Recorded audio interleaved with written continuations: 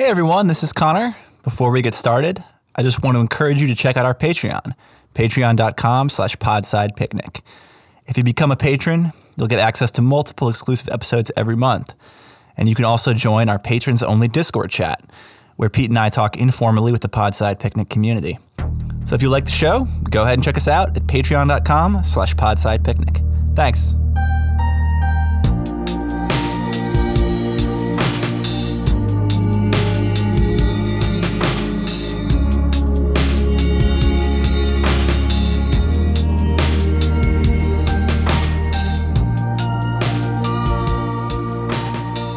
Hey everyone, welcome back to Podside Picnic, or should I say, Gothside Picnic. We said we're going to start discussing Gothic literature, and here we are, talking about one of the most important, among novels that could be described as Gothic, it's probably the most important in literary history, or close to it, but it's also an odd example of the Gothic for a lot of reasons. That book is Wuthering Heights, one of my favorite novels, really influential on me in general, and a big influence on my current novel project, to tease a little bit there. And my co-host, Pete, who is... sorry. You might say that in terms of personality and intensity, he's the Lockwood to my Heathcliff. Yeah, that is fair, actually. But he's read Wuthering Heights before, I believe, and I'm making him reread it. And the crux of this, as we're going to get into, is the first time he read it, he didn't like it. And Pete, do you want to tell us why you didn't like Wuthering Heights the first go-around? Yeah, I can speak to that. Have you ever heard of a thing called academic decathlon? Vaguely. It's some nerd stuff, right? Oh, yeah. And I mean, honestly, that's as deep as most people ever need to go. But the basic idea is you take a bunch of kids from a school, you give them a bunch of themed tests, and you give them medals like it's the Olympics. So there's a science thing, there's a math thing, blah, blah, blah, blah, blah. And I was required to read Wuthering Heights for academic decathlon. And I remember finding out what book it was the day that I had to go in for academic decathlon, holding the book, skimming through it, trying to get a general idea of what the hell was going on. And then I wrote a paper about it, and I got a gold. But that is like the extent of my ties to Wuthering Heights until you suggested I actually read it in a normal way. So you're saying you did your Pete... like super skim speed read when you were like 16. Yeah, that's exactly what I did, man. Like, no intent at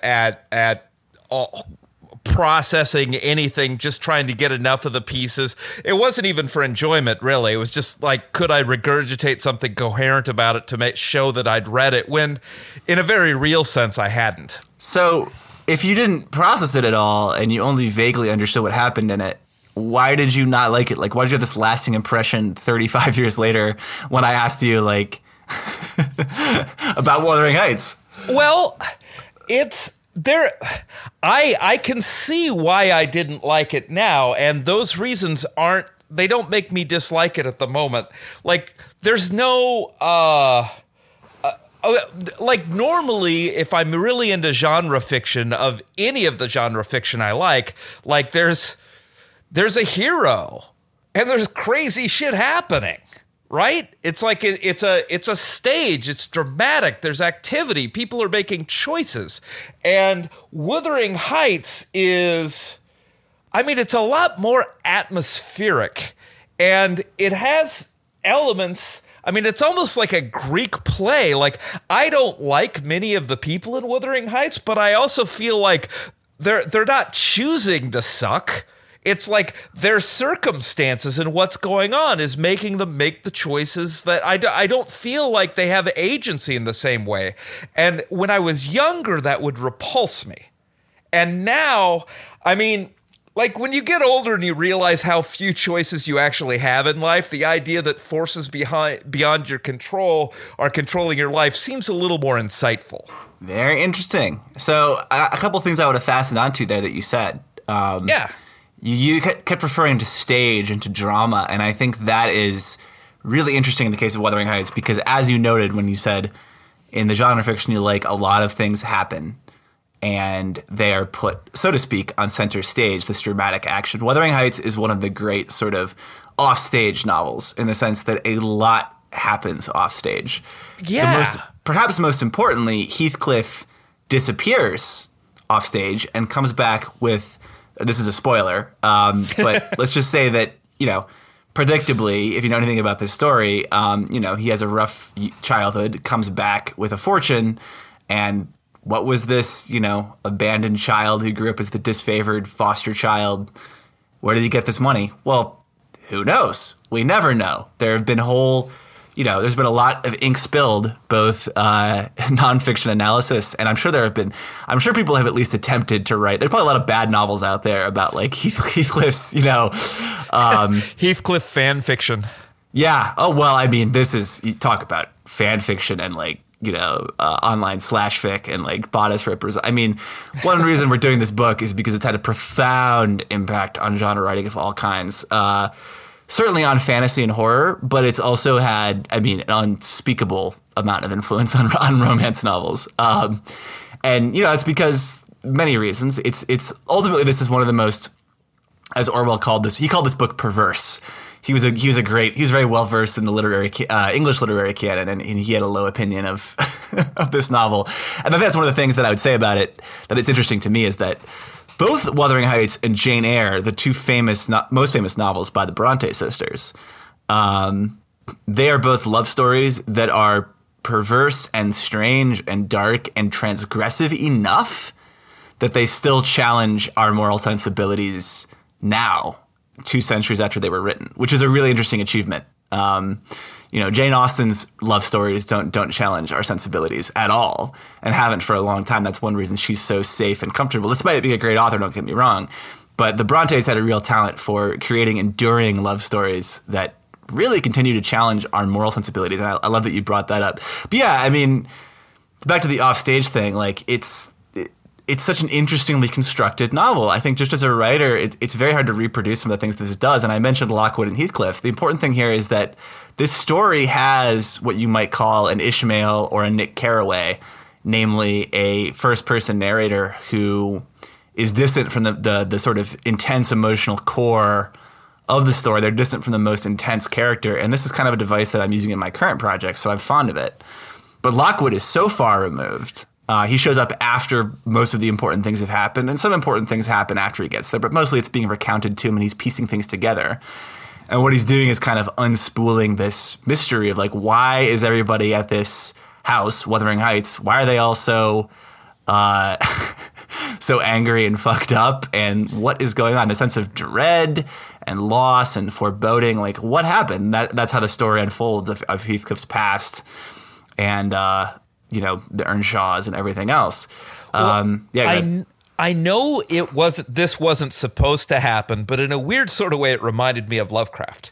Because that's a device that Lovecraft used a lot, where it was like somebody shows up into this situation and tries to piece together what happened in the past. And I kept thinking about that as I was going through this, that I'm sure he didn't model it after Wuthering Heights, for heaven's sakes, but that piece at least was similar.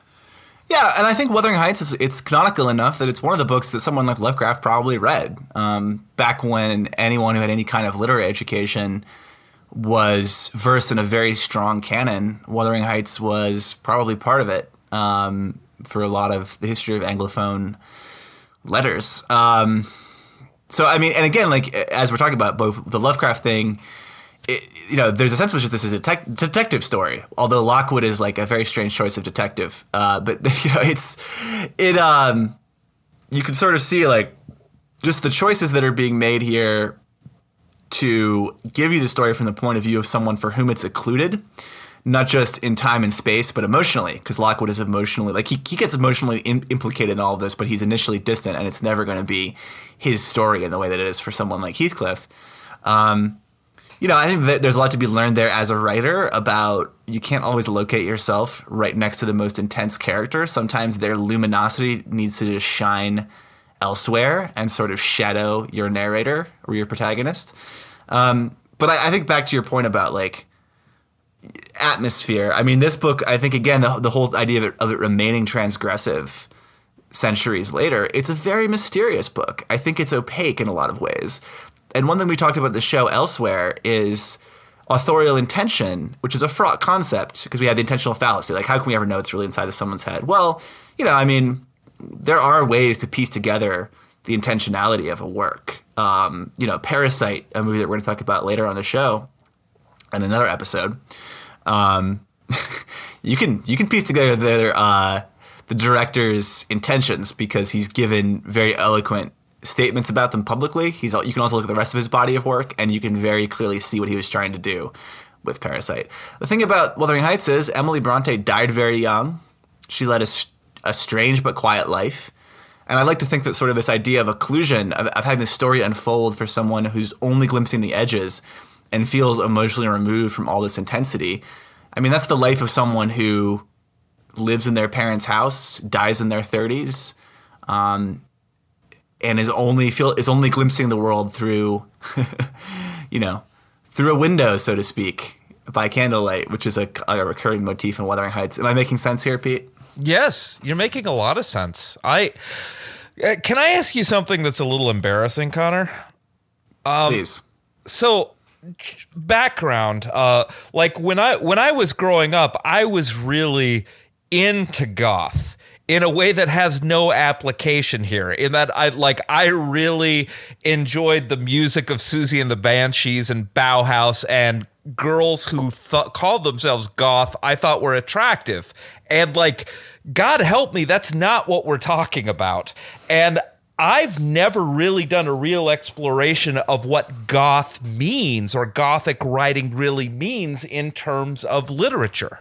And so I'm sure most of our listeners know pretty well what gothic literature is, but I basically don't. Could you give could you pretend I'm a first year student for a second and give me a broad outline? Pete, I love you so much for doing the classic teacher thing of saying, well, I'm the really dumb one here.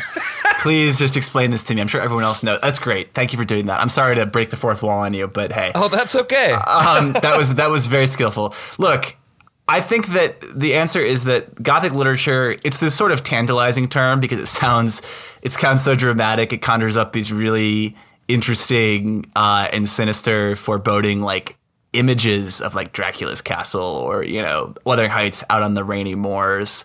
And it's a very confused term too, because we've heard it used, it gets used in such different contexts, like Southern Gothic. Someone will say Flannery O'Connor or Faulkner are doing Southern Gothic. How does that relate to the Castle of Otranto or Dracula or Frankenstein, or German Gothic literature? And I think there's not necessarily an elegant answer.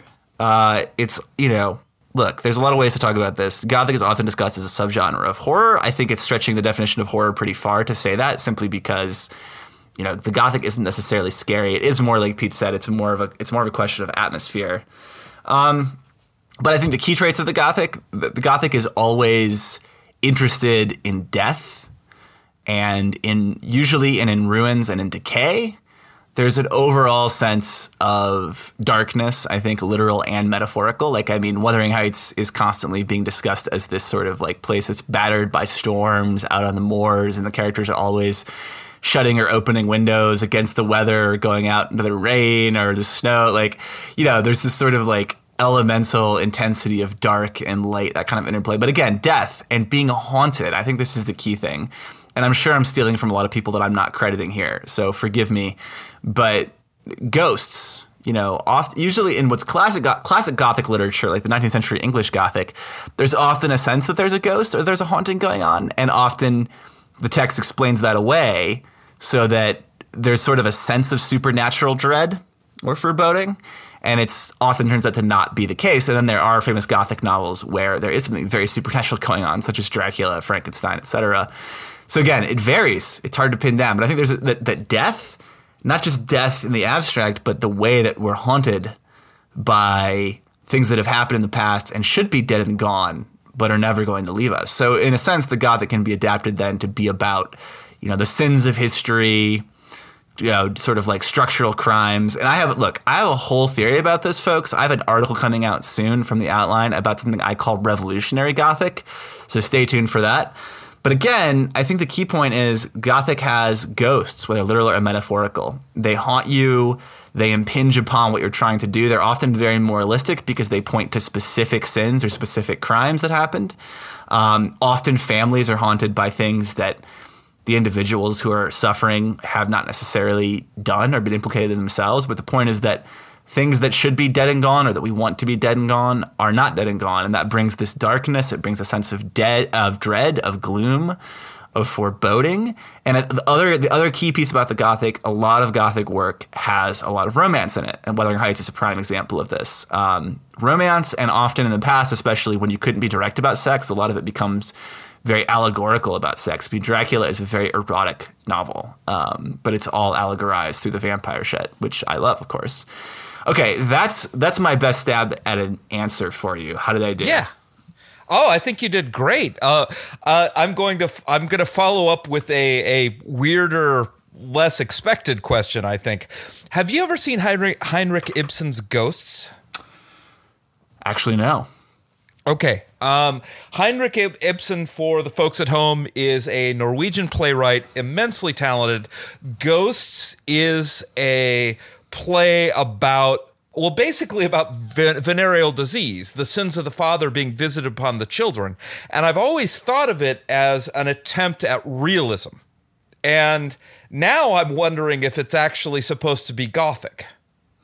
Well, actually, I'm going to look this up right now. I think you might be landing somewhere between the Gothic and the realistic, as I'll explain in one sec as I hit the Wikipedia, because I'm okay. Did check something. Okay, I don't think he's associated with naturalism directly, I guess, but in his era, there were a lot of, there is of course naturalism between. Not necessarily located in time and space between sort of the Gothic and the realistic, all these things exist concurrently, but I think naturalism has a lot in common with Gothic because it's about sort of the way that you exist within encompassing systems and your agency is taken away from you by these forces that one might say haunt or just fully impinge or define you. And again, it's similar to the Gothic, but it's not quite as focused on death, on haunting, or on secrets. I should mention that's one thing I didn't say that's a Gothic. Often there's secrets or mysteries, which Wuthering Heights certainly has as well. So yeah, I think Ibsen is a really useful person to bring in here because there would have been a lot of playwrights and artists of various kinds thinking about all of these questions in his era, throughout his career. Yeah, I mean that's. Again, like all these elements I discussed with regard to the Gothic, they can exist in other genres. I think the Gothic is a very malleable genre. I think that it's, it's a genre that we love to layer into other things now because it gives you this sort of ready-made ability to implicate death and loss and decay and grief, but then also to leap into action romance to sort of set vitality against that. It's a genre that gives you a ready-made set of tools for that. So I think there's more and more things that partake in some ways of the Gothic genre, at least. But of course, we live in an era where genres are being exploded left and right, sometimes to great effect and sometimes not. I'll stop monologuing. I do have a question for you, though, Pete. Okay. I was enjoying the monologue, though. That's basically all I had to say. I have a question for you, though. You've talked about this a little bit before. You've kind of teased it. But you said on the pod that doing this with me and hearing, coming into some of my circles, seeing the way that I approach things has changed the way that you read literary fiction and your view of what literary work means. And of course I'm saying as opposed to genre works, which is what we mostly focus on. Sure. What do you mean by that? especially through the lens of Wuthering Heights, but I'm also interested to hear just in general. Sure. Well, I mean, one of the things about genre fiction, at least the genre fiction that I historically have read and the things I have been into, if you watch a lot of television, the tools I have always used to analyze the work are ones that you're familiar with. Like, what's the plot like? Are the effects interesting? What is what the person describing? Does it bring you somewhere? All of those things. That's basically, on some level, it sort of feels like watching television. The way I've approached like genre reading, the reading I traditionally do. Since I've started having these discussions with you, Connor, and I start hearing about like critical theory and the works you enjoy and why, like I've tried to approach books on their own terms when I'm moving outside of the genre bubble.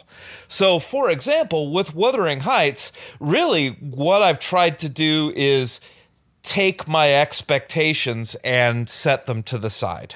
Like, I knew wandering into Wuthering Heights that I was unlikely to find a gunfight. You know, or I was unlikely to see like the traditional, like the progressive path of a hero, which is something I'm very interested in genre reading. The purpose of this book and some of the other books we've talked about are completely outside of that, as is, well, I mean, what you'd call my moral stance. Like, taking a moral stance to Wuthering Heights just sort of feels stupid because the point of these people is they aren't making choices in some ways. They are trapped in a societal machine or just a world. You don't even need to talk about society that's larger than themselves and is driving them towards bad results. And so the idea of looking at it through the lens that I traditionally do is, I mean, it's bullshit. It doesn't accomplish anything. It certainly doesn't accomplish what the author intended. And so I'm trying to approach these books on their own terms. And I mean, so far, so good. I mean, I'm enjoying this and I'm paying attention to different things than I normally would. And I'd call that a win. Okay, well, that's all very interesting. I do think this is where I'm going to have to, I don't know if I said this earlier in the episode, but I'm going to say it again. I've read this book a couple times. Pete is rereading it, but neither of us have gotten through it this most recent time yet. So we're doing a couple episodes on this, and this is our first installment where we haven't actually finished reading it, and we're not going deep into spoilers. So wait, is there a gunfight? No, there's not. But I say that to illustrate the point. I think by the time you get to the end, Pete, on a more careful read, we'll see. We might disagree about this. This is setting up some interesting topics for the next time we talk about this. But I personally think Heathcliff has a great deal of agency as this story moves along. Not as a child, because who has agency as a child in any meaningful sense? But he definitely, I think that his willfulness, this is all shrouded in mystery. There's different ways to interpret what happens. But I do think that what interests me about Heathcliff is that he's sort of willfully imposes, to the extent that he can, which is limited, he tries to impose his will on all these things that you're talking about. Does he necessarily succeed? What happens? I think that's all very complicated and worth asking questions about. But I do think, though, that what makes this book so interesting is precisely that sense of that struggle against things that seem impossible to overcome, but you're going to do your best as willfully as you can. And again, that's one deep way in which this one influences my writing. This is a goofy question, but I've been sort of wondering it. Do you ever listen to music when you read? Not so much when I read. When I write, sometimes I do.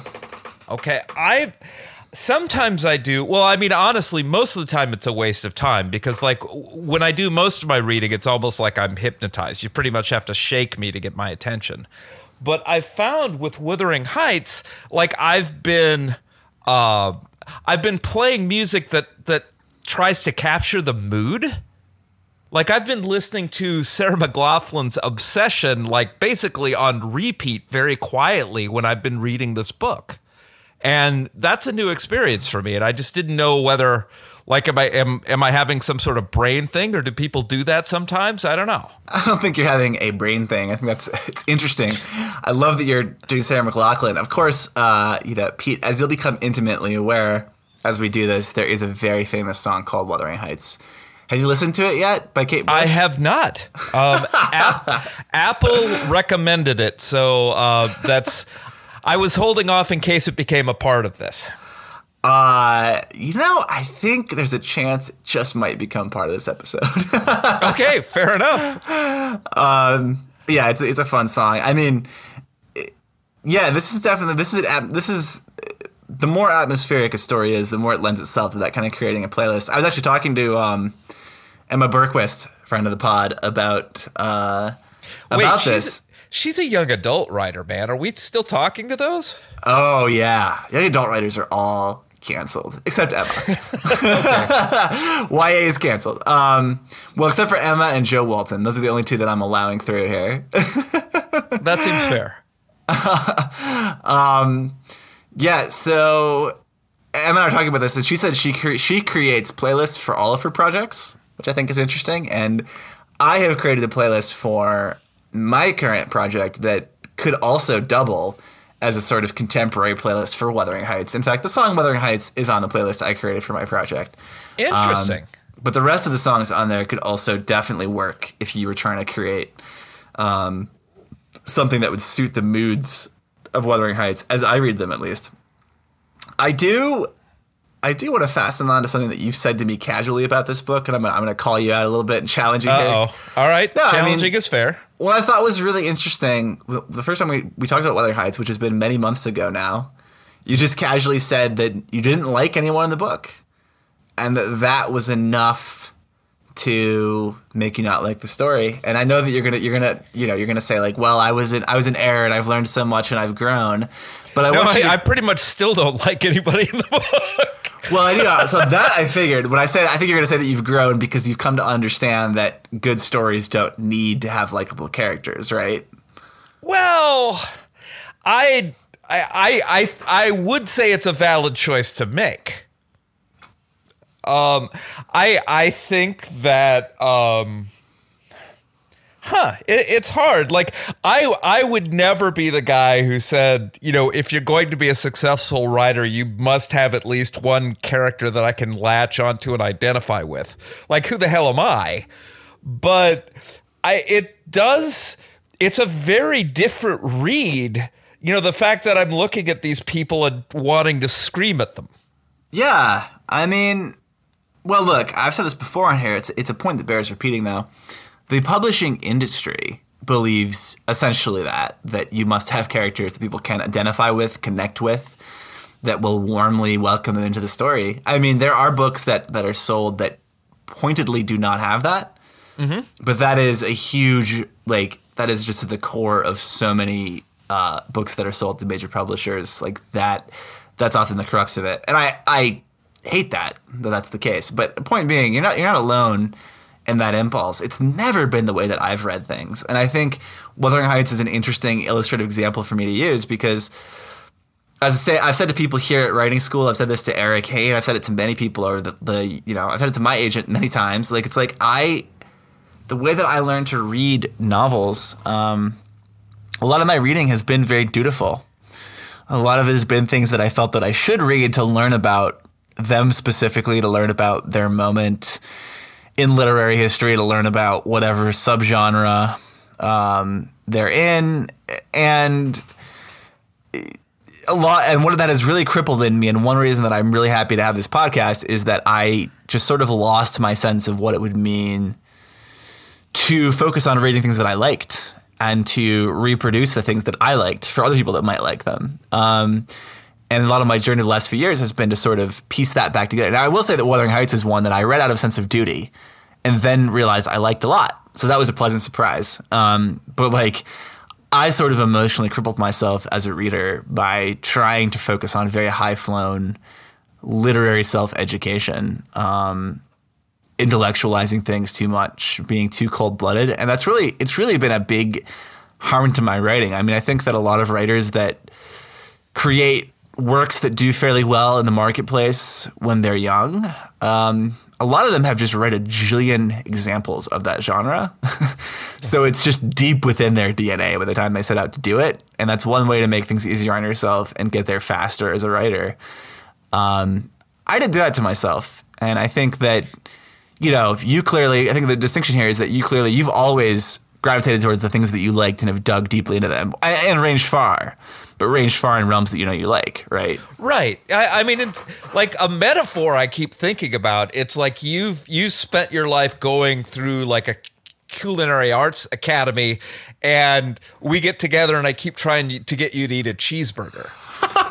I have this image in my head just now of me like in an immaculate white chef's outfit, like preparing like tiny little, beautifully sliced potatoes or whatever. And then I just go visit you and you have this like barbecue sauce stained shirt and you're like grilling a rack of ribs. 50 fries into my mouth at once. Yeah, I mean, honestly, there's so much to be said about this. I mean, I'm the person who, we can talk about other art forms. I'm the person who kept going to the concert hall to listen to like atonal avant-garde classical music, and you were the guy who was just rocking out at the punk show or whatever, and like let's go see Insane Clown Posse. Yeah, I think that luckily Wuthering Heights is one of those books that like I have a deep theory about how people's tastes get formed in reading, and I think part of it is being given novels much like this one when they're too young. Like if you're given this, I mean, partly because you read this when you were too young. I mean, no offense.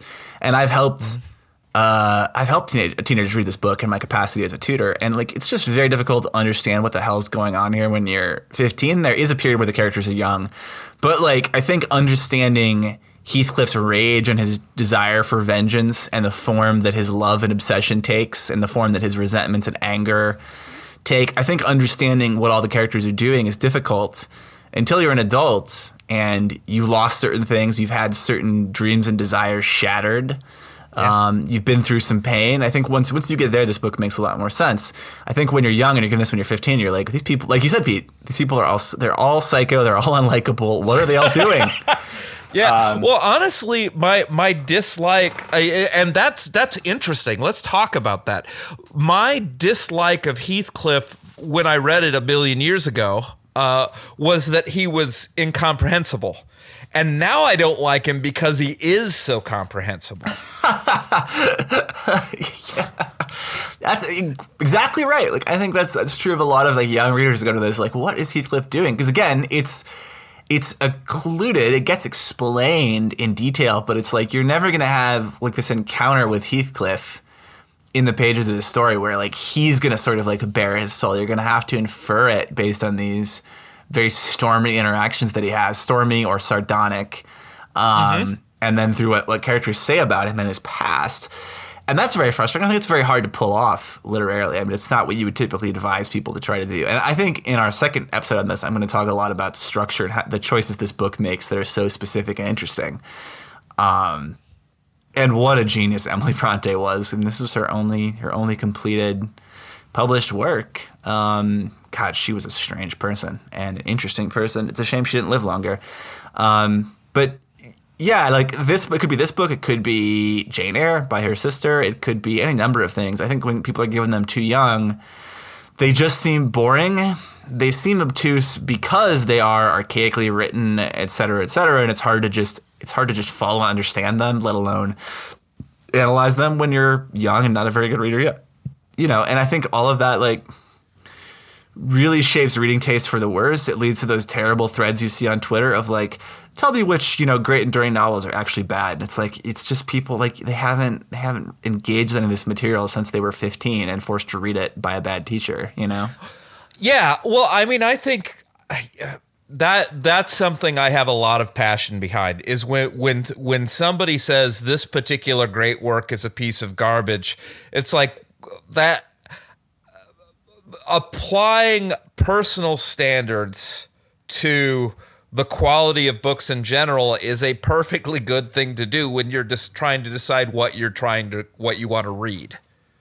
But when you're having a larger discussion of what good writing is, I mean, it's not a useful thermometer. It's not enough to say, I like this. And it's one of the reasons that I'm enjoying this aspect of the podcast, because the fact that I didn't initially like Wuthering Heights isn't an argument against the book. And revisiting it and having a greater understanding of just what the hell it is incredibly valuable to me. Hey, this is great. I'm getting an education in genre fiction. You're getting a re-education in literary fiction. Everybody wins.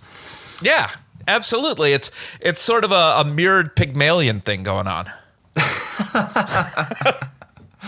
True. Yeah. I carved you out of marble, Pete. You're my image of beauty. Yeah. Just you wait, Henry. No, I am not singing My Fair Lady.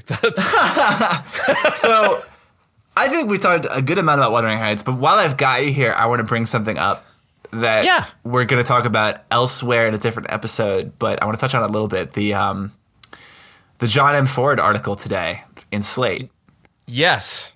How much, now, I know you have a lot to say about this. I'll frame it for people. John M. Ford was a very gifted and dynamic and widely beloved by big names like Neil Gaiman and Joe Walton and other people we've talked about in this podcast, other giants of genre fiction. He wrote science fiction and fantasy and all kinds of things. He was born in the late 50s, died, unfortunately, in the early to mid 2000s. Very prolific, and this article was sort of getting into why are his books out of print? Like, what happened to this guy? He was a big deal in his time, and sort of disappeared pretty rapidly after his death. And the article is it's by Isaac Butler. It's in Slate. You should read it. It's on our Twitter accounts. Check it out. It's a good read. We're also in talks to discuss that article at greater length. We're going to get that done. But a couple things I want to fasten onto here. Okay. How much, Pete, did it freak you out that this guy died at exactly the age you are now, and that he was also from Minnesota? Just knowing who is, like, what I pieced together from that article, there's no possible way we weren't in the same place at the same time in some point. Right, because you were going to, like, bookstore parties or whatever in Minneapolis at the same time as he was living there, right? Right, and there's if you're a science fiction goof, there are some bookstores in Minneapolis that you are going to. And considering I spent like a 20th of my life while I lived there in those damn bookstores, we were definitely in the same place at the same time. And you're right. I attempted to crash a couple of science fiction parties in the hope of like being near Neil Gaiman. Like, looking back, I have no explanation of like what I was going to do if we actually did talk.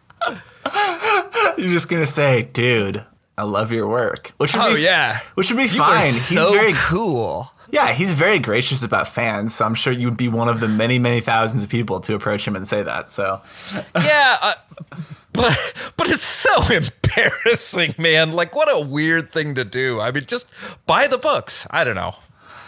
I mean, fair, all fair.